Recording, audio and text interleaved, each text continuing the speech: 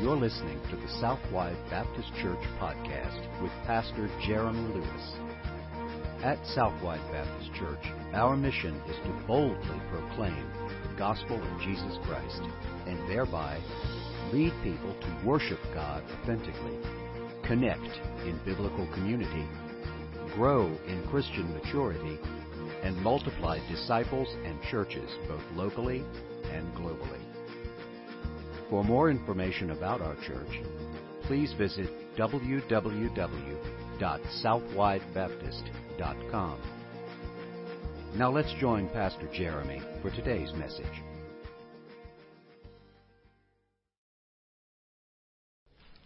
The Colorado River actually starts in the Rocky Mountains of Colorado, and until the construction of the Hoover and Glen Canyon dams, it flowed continuously into Mexico and to the Gulf of California. A century ago, the Colorado River Delta was navigable by large boats. Today, upstream diversions and dams in both the countries of America and Mexico control the Colorado River's flow, and little to no water is released into the channel downstream of the Morales Dam, which straddles the U.S.-Mexico border. The Colorado River Delta was once a thriving wetland ecosystem where water and sediment delivered from the Colorado River watershed reached the Gulf of California. Due to the lack of persistent flowing water, much of the Colorado River Delta contains dried out wetlands and degraded riverbanks. The Delta provides critical habitat for wildlife and migrating birds, including endangered southwestern willow flycatcher. For a short time, from March the 23rd, 2014 to May 18th, 2014, 106,000 acre-feet of water was released into this delta. That's the equivalent of about 52,000 Olympic swimming pools. The delta is where the Colorado River comes to die, as was mentioned in the video. It's 100 miles of nothing. The man in the video says, "I know how dry it really is." They knew the water was coming. They were camped out and waiting. It was one of the most joyful scenes I have ever seen. He said, "We would see life within minutes of water creeping across the sand. The top was already dry again. The pulse was moving down the delta, and as it moved through, he said it was like it had never happened. In 5 years, his fear was people are going to forget just how great it really was." And I have a question. What if we heard this not as a description of the Colorado River Delta, but rather of the church in America?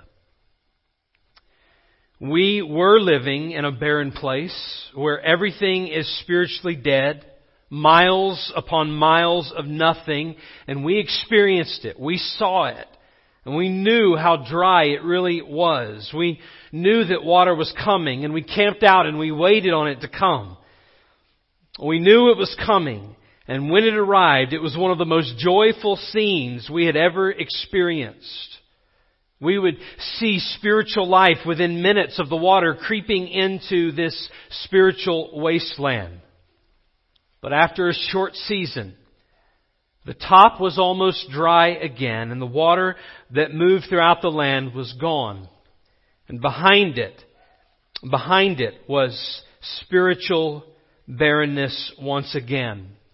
In a short time, we, the American church, forgot how great it really was. John chapter 20 and verse 31 says, "These things are written that you may believe that Jesus is the Christ, the Son of God, and that by believing you may have life in His name." And so if you found your place, let me invite you to stand with me in honor of the reading of God's Word.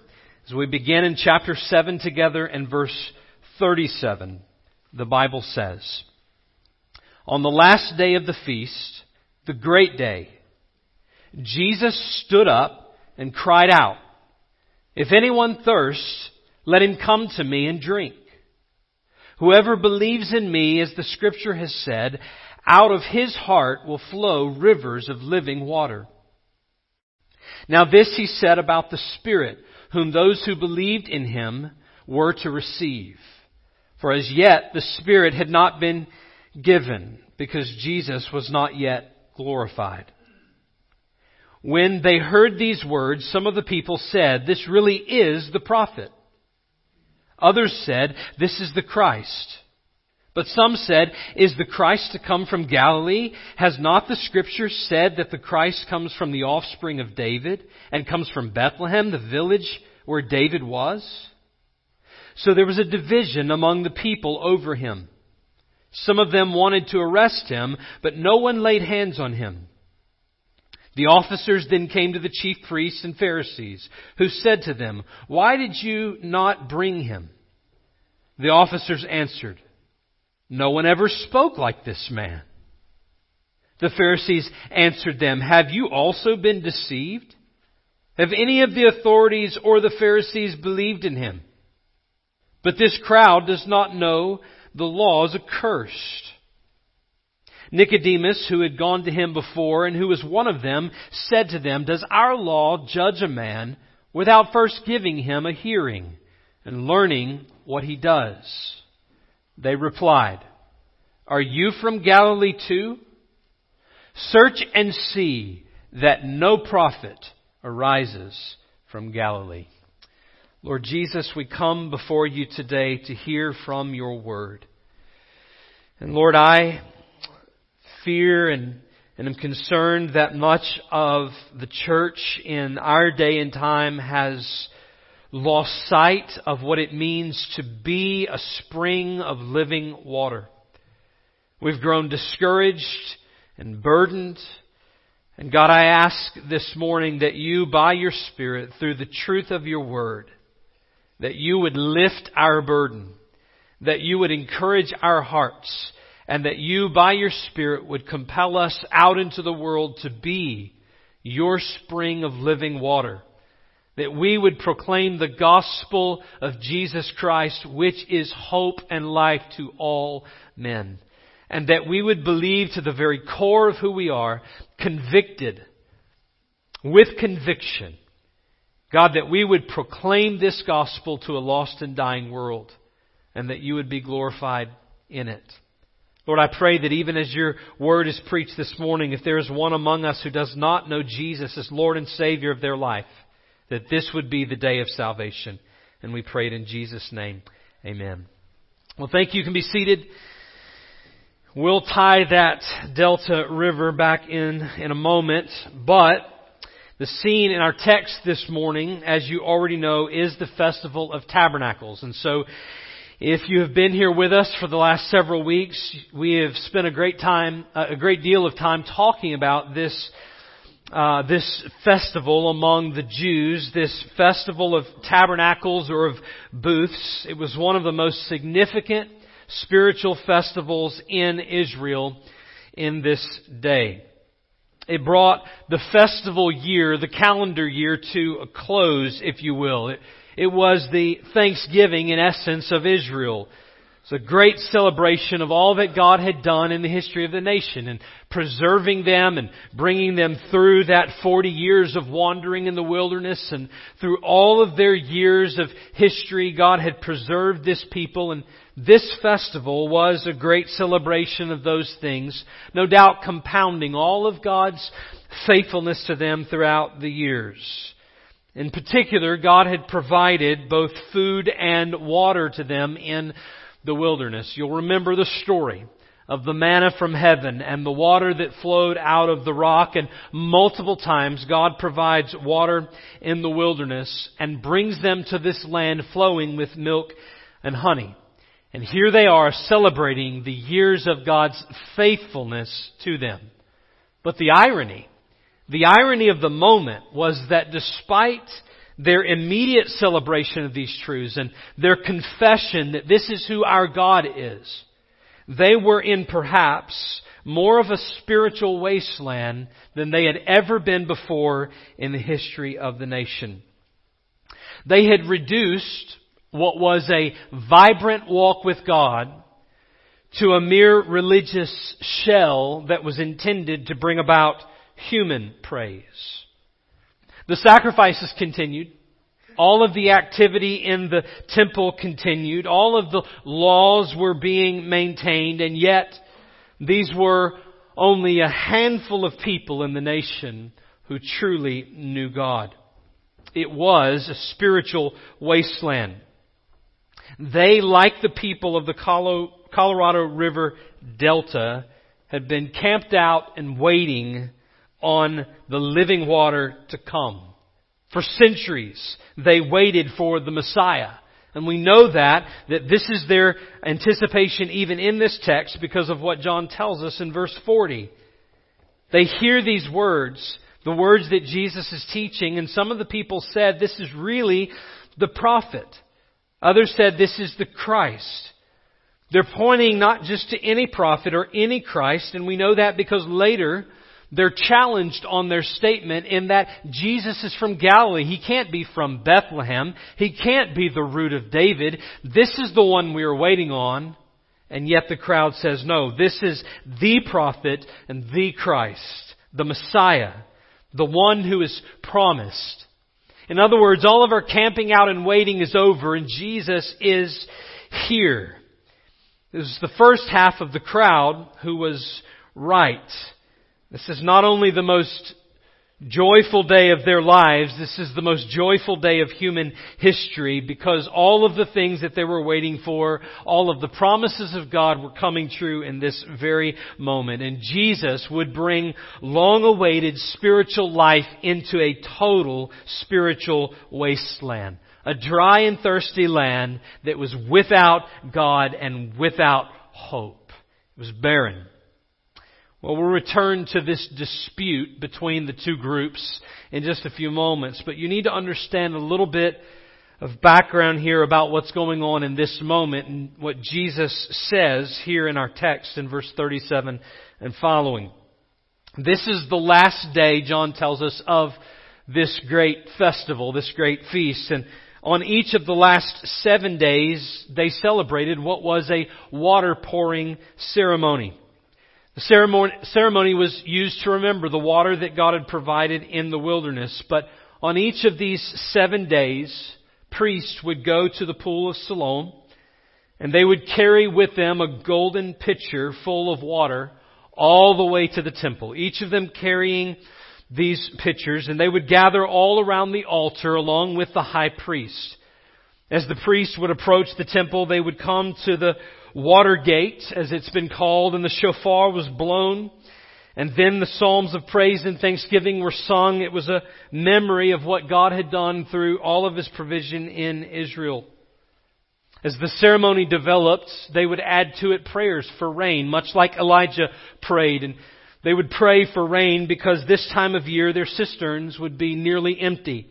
And they recognized that if they were to receive life-giving water, it would only be provided by God. And so they prayed, and all of this was done in remembrance of the provision of God in the wilderness. Well, on the final day of the ceremony, when all of that had been done, the religious routine was over, as if to say, we've done all that is required.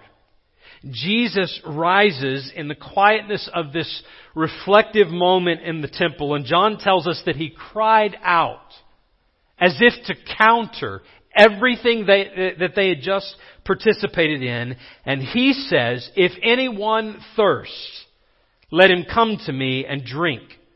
And whoever believes in me, as the Scripture has said, out of his heart will flow rivers of living water. There's the offer again, as if everything they had done in those moments left them completely empty, as if it had been insufficient. They had not yet received the offer of living water. They were still spiritually dry and empty and dead and thirsty. Jesus assumes that they know it, because that's the offer here. If you still sense your thirst, Jesus says, if after all of that you are still thirsty and you know it, then you should come to me. and drink, because I offer living water. And here Jesus references the Scripture. He says, as the Scripture has said, and then he quotes the words, out of his heart will flow rivers of living water. That's the statement. You should underline that in your Bible. This is the heart of this text. When Jesus says, out of his heart will flow rivers of living water, this is the truth on which the entire text hangs. It's the whole point that he's getting to when he says, as the Scripture has said. Now, we don't know exactly what that is referencing, because it's not a direct quote. It's kind of unclear. Maybe Jesus was referencing one thing or another, but as you listen to the words of Jesus, many of the water stories of the Old Testament do come in view. And maybe perhaps the very first one that we see in the Exodus story. I want you to just kind of hold your place there. You can turn back with me if you have time to find it this morning. Otherwise, just listen along. This is Exodus chapter 17. I want to just bring to your mind this story because it is so incredibly helpful for us to understand what Jesus is saying to us today in John chapter 7. Exodus 17, let me just read it for you. It says that all the congregation of the people of Israel moved on from the wilderness of sin by stages, according to the commandment of the Lord, and camped at Rephidim. But there was no water for the people to drink. In other words, here they are in a physical, barren wasteland. Therefore the people quarreled with Moses and said, "Give us water to drink." And Moses said to them, "Why do you quarrel with me? Why do you test the Lord?" But the people thirsted there for water, and the people grumbled against Moses and said, "Why did you bring us up out of Egypt to kill us and our children and our livestock with thirst?" So Moses cried out to the Lord, "What shall I do with this people? They are almost ready to stone me." And I think the picture there is so perfect for us to understand what's happening. They are hearts of stone, grumbling against the God who saved them and ready to hurl stones at the leader God had appointed in Moses. So in verse 5, and the Lord said to Moses, "Pass on before the people, taking with you some of the elders of Israel, and take in your hand the staff with which you struck the Nile, and go. Behold, I will stand before you there on the rock at Horeb, and you shall strike the rock, and water shall come out of it. The people will drink." And Moses did so in the sight of the elders of Israel, and he called the name of the place Massah and Meribah, because of the quarreling of the people of Israel, and because they tested the Lord by saying, Is the Lord among us or not? So God, out of their stony hearts and this rock on the ground that could never produce water, Moses strikes the rock and it bursts forth in water. In fact, the psalmist described it in this way, that God opened the rock and water gushed out. It flowed through the desert like a river. And he says, "For he remembered his holy promise and Abraham his servant." This was Israel's experience of the life-giving water. It rushed forth from this rock. Similar to the Colorado River when the water was released. They had received this mighty rushing water from God. But soon after, as they got into the wilderness, they would forget when the water was dried up and they were thirsty again. Now God was not providing just a momentary pulse of water here in John 7, but He's providing living water through His Son. Water that would never end. It was a never-ending supply. And if they came to drink of it, they would never thirst again. But we're not quite at the heart of what John is saying to us here in this passage, because unlike many other places in John, he gives us a very clear commentary on what Jesus meant. So notice it here in verse 39. In chapter 7, verse 39, he says about what Jesus is saying, that he said this about the Spirit, whom those who believed in him were to receive.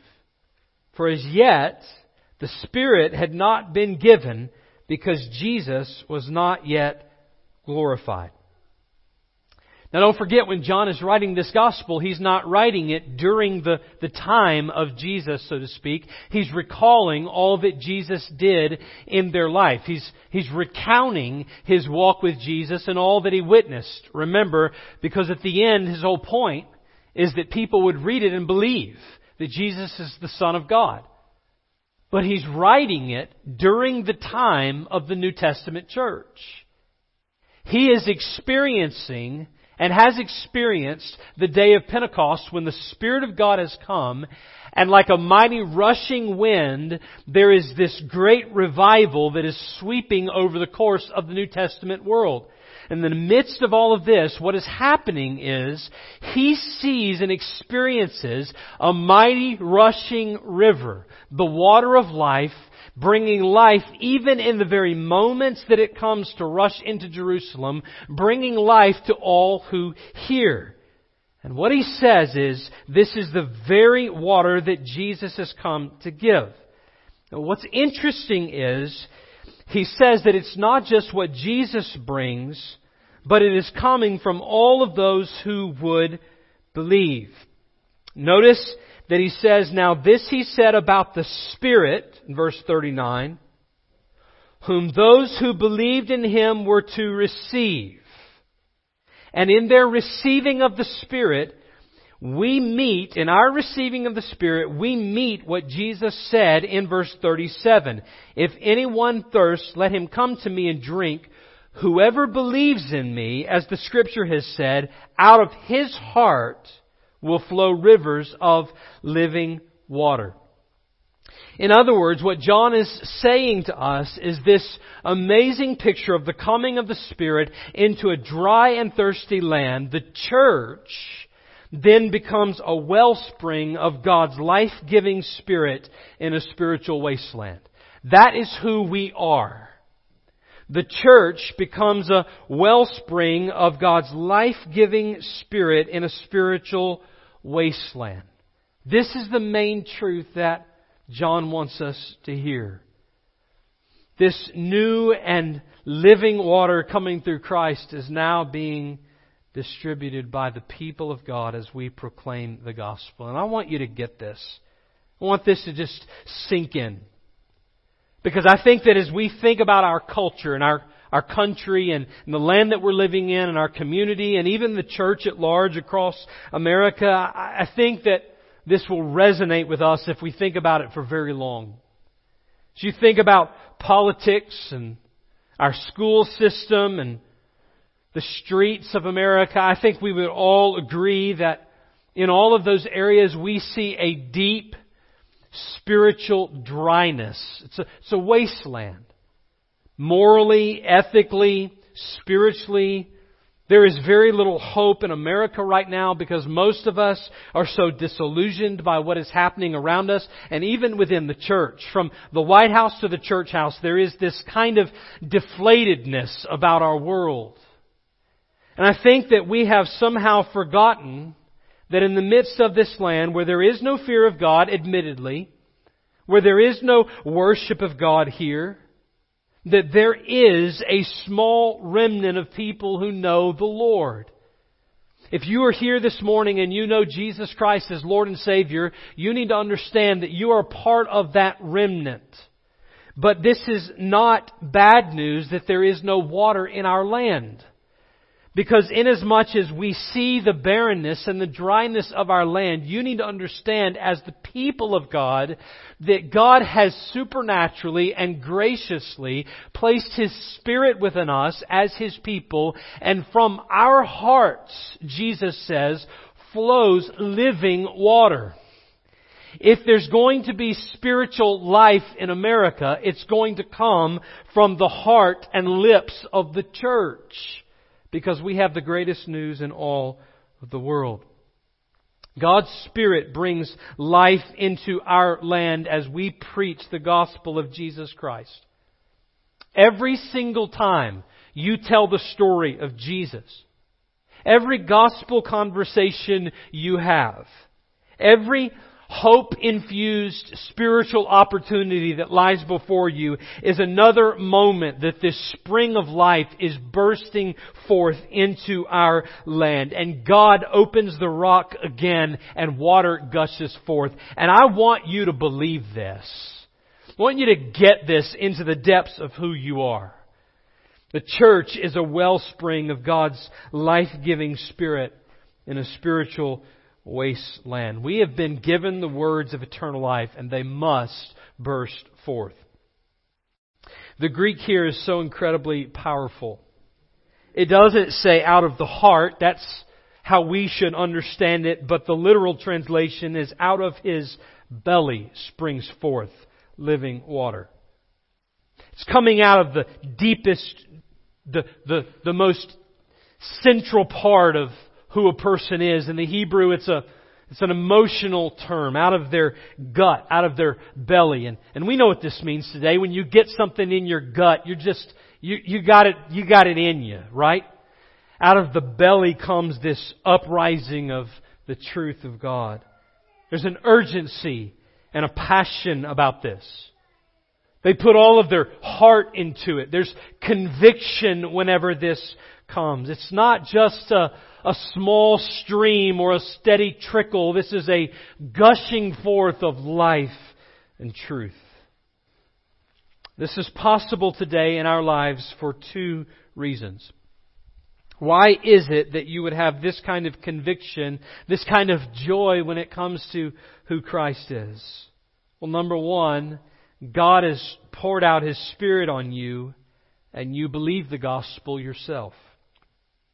God has poured out His Spirit on you, and you believe the gospel yourself. So I referenced Acts chapter 2. Let me just read to you a couple of verses from Acts chapter 2. It says, when the day of Pentecost arrived, they were all together in one place.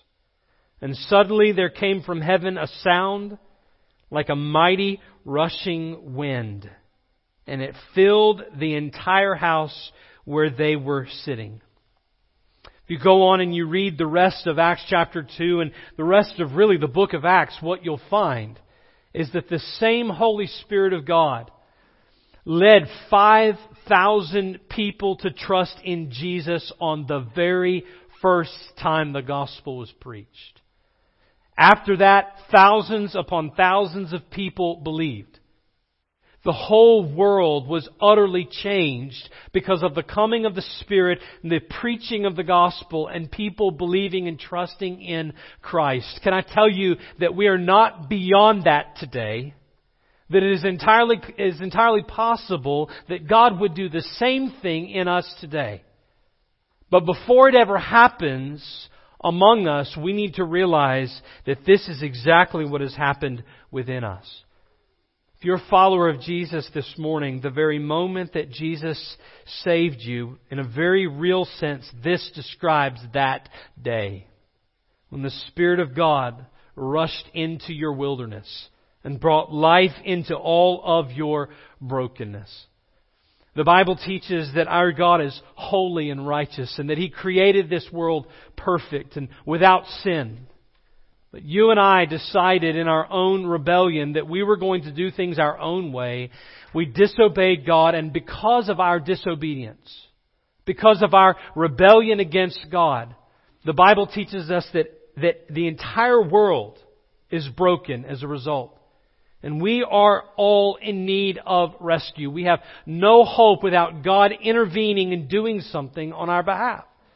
But this is what Christ has done. And if you were here this morning and you've trusted in Jesus as your Savior, know that God in His glory and in His sovereignty has drawn you to salvation, that it is the work of the Spirit to cause you to be born again, and that through the Spirit's working in your life, Your faith in Jesus Christ has made you whole. And Jesus is doing something in you today. He's changing you at every moment of every day into the image of Jesus Christ. You're being transformed day by day. And I want to just urge you to think back to the moment that Jesus saved you. Was it not like this water of living, this living water rushed into your heart and your life and changed everything in a moment? All that was meaningless and all that was dead in your world and your life, Jesus rushed into and brought new life. It's because He poured out His Spirit on you and you believe the gospel. It is a miracle. It is a miracle that any one of us have come to faith in Jesus Christ. But secondly, the second reason why we are a spring of living water is because God has placed His Spirit in us, and we are to proclaim the gospel. God has placed His Spirit in us, and we're to proclaim the gospel. It's exactly what He said He was going to do. This is the promise of God. You remember Ezekiel? Right at the very darkest moment of the history of the people of God, Ezekiel chapter 36, here was the promise that God said. Therefore say to the house of Israel, thus says the Lord God, it is not for your sake, O house of Israel, that I am about to act, but for the sake of my holy name, which you have profaned among the nations which you came. Notice what He says He's going to do in verse 23. I will vindicate the holiness of my great name. And He's not just doing it in Israel. He's doing it because it's been profaned among the nations, which you have profaned among them. And the result of His making His name holy again, the nations will know that I am the Lord, declares the Lord God, when through you I vindicate my holiness before their eyes. So how's He going to do that? Verse 24.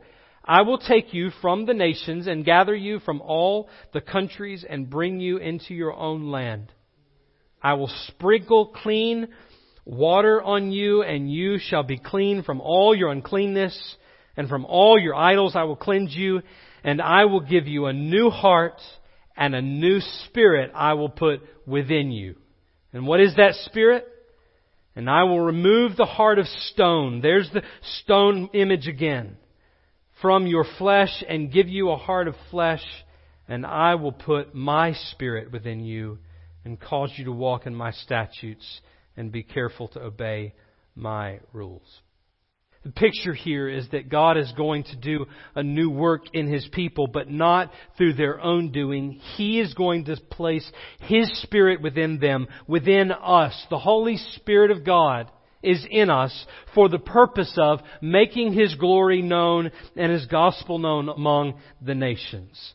And Jesus stands up here in John chapter 7 and He cries out, if anyone thirsts, let him come to me and drink. And He says, whoever believes in me, as the Scripture has said, out of his heart will flow rivers of living water. This is the living water. So you might ask the question, why then, if there is so much hope in this water, if this water is something that brings life, why do we see so much spiritual barrenness around us even still? Well, this is a news that divides. It's not a news that everyone is willing to believe. There are those who believe Jesus, and there are those who don't. There are some who received Jesus and some who rejected Jesus. There were some in the crowd who wanted to enthrone Him, make Him king, and there were some who wanted Him arrested. And sadly, this is not only true of the New Testament church, but this is true today. There will be those who desire to live, and they will find their life in Christ. By the way, He is the only way any of us can find life. He's the way, the truth, and the life. But there will be some who would rather live in spiritual wasteland than to come to Jesus. John says in chapter 3 that it's because men love darkness rather than light, that they continue to reject Jesus and continue to stay in the darkness. There are some who would rather live in the desert away from God than they would to know God through His Son, Jesus Christ. And so the truth of the gospel divides. The fact is, there may be some sitting in this very room this morning who are on one side of that or the other. There are some of you who sit right here in this room who are ready to believe the gospel. You're ready to trust in Jesus. And can I plead with you in just a few moments, when we have a time of invitation, would you leave the place where you'll be standing? Would you come down to this altar, down this aisle, and say today, Pastor, I want to be saved? Would you make today the day that you trust in Jesus and drink from Him the living water? But there are others who would rather live the rest of your lives in a spiritual wasteland than come to Jesus. And I want to just plead with you not to be that person today. Don't continue to sit in your brokenness and your emptiness and your deadness and reject Christ, especially when this water is offered to you so freely by God's grace and His grace alone. So what I want to do with the few moments that we have left is just look at these two groups here at the end of John chapter 7. The two groups that emerge. Group 1 is those who believe upon Christ. It's there in verses 41 and 42. It says, when they heard these words, some of the people said, this is the prophet. This really is the prophet. They'd been trying to figure it out up until this point, no doubt, but now they're convinced. And others say that it's the Christ, and they're referring to the promised one of God. They're not just talking about a prophet or one who is a good teacher. They're talking about this man as the Messiah, the chosen and anointed of God, the only one who could save, the one of all of the Old Testament promises. This is Jesus. And we know, again, because of the rest of the dialogue here, whenever the rest of the group begins to oppose this David that is ultimately from Bethlehem, Jesus is his offspring. And that's what they're arguing. The one who God had chosen to save Israel. They knew exactly who the other side thinks Jesus is. They believe that He's the Savior. We're entering into the Christmas season, and Christmas is the celebration of the birth of Jesus. This crowd believes that. They believe that Jesus is the one sent by God into the world to save sinners. We don't know the depth of their belief. We don't know to what extent they would grow in their belief, but by their confession that Jesus is this one, we know at least it is a picture of trusting in Christ.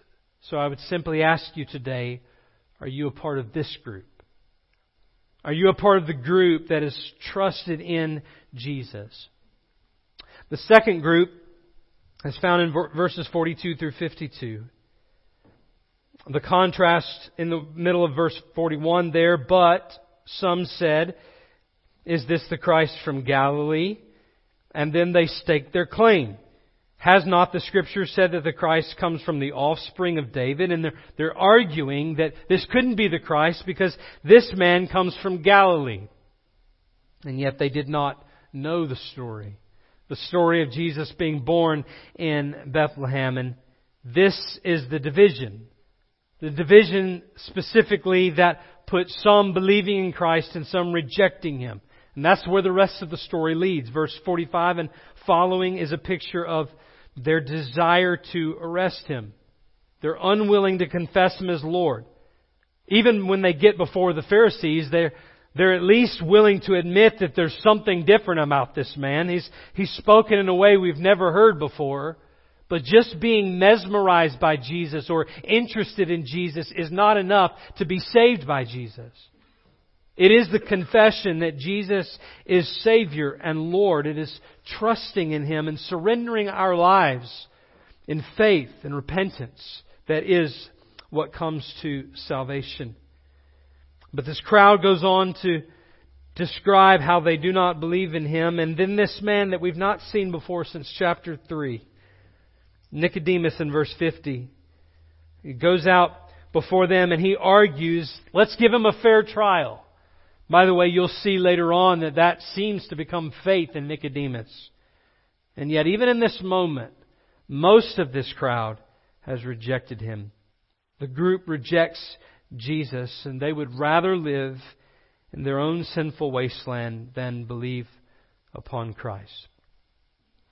So the text leaves us with a question to consider, and it's this: which group are you in? Which group are you in? If you are in group 1, you're already a believer. You've already trusted in Jesus as Savior and Lord, and you've experienced the water of life yourself. It's rushed into your life. It's changed your life. Jesus is everything to you now. Do you remember when salvation arrived for you? When Jesus changed your life?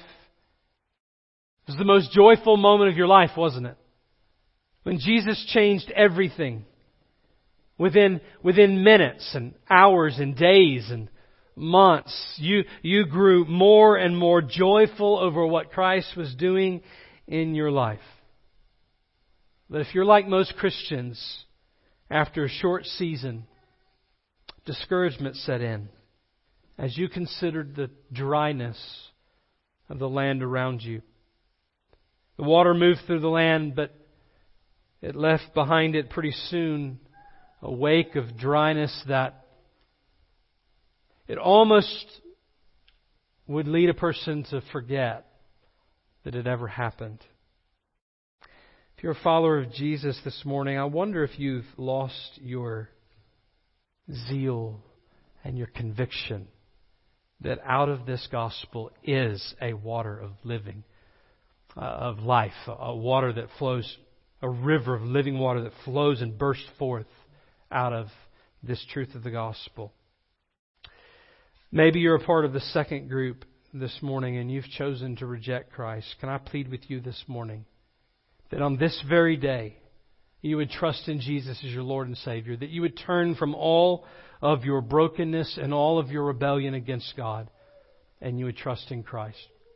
With every head bowed and every eye closed this morning, we want to extend to you an opportunity to do that. Maybe you would come this morning and you would bow before the Lord and you would ask Him, God, would you give me a renewed sense that you are still at work in the world around me? That you're still doing something amazing? That you're doing something for your glory and that it's changing lives and that it is all happening through the gospel of Christ? And you've placed your Spirit in me to make that known. So God, would you renew me? Would you renew my conviction with proclaiming the gospel to the world around me? Maybe you need to come this morning and trust in Jesus as your Lord and Savior. In just a few moments as we stand, I want to invite you to come. Right where you're standing, come out of the place where you are. Walk this aisle. Today, Pastor, I need to be saved. Whatever the case is, today we need to respond to God in obedience. Today as He's calling us. All across the room, would you stand with me? As we give honor to this time, I want to pray. Lord, would you have your way in our hearts this morning? God, help us with great conviction to proclaim the gospel because it is a wellspring of life to the world. I pray that, God, we would obey you with our hearts and our lives and all that we do, and that you would be glorified.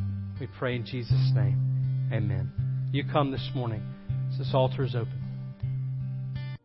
You've been listening to the Southwide Baptist Church podcast with Pastor Jeremy Lewis. For more information about our church, please visit www.southwidebaptist.com. We also invite you to connect with us on Facebook, Twitter, or Instagram by searching for Southwide BC. Thank you for listening, and may you continue to worship, connect, grow, and multiply as you follow Jesus Christ.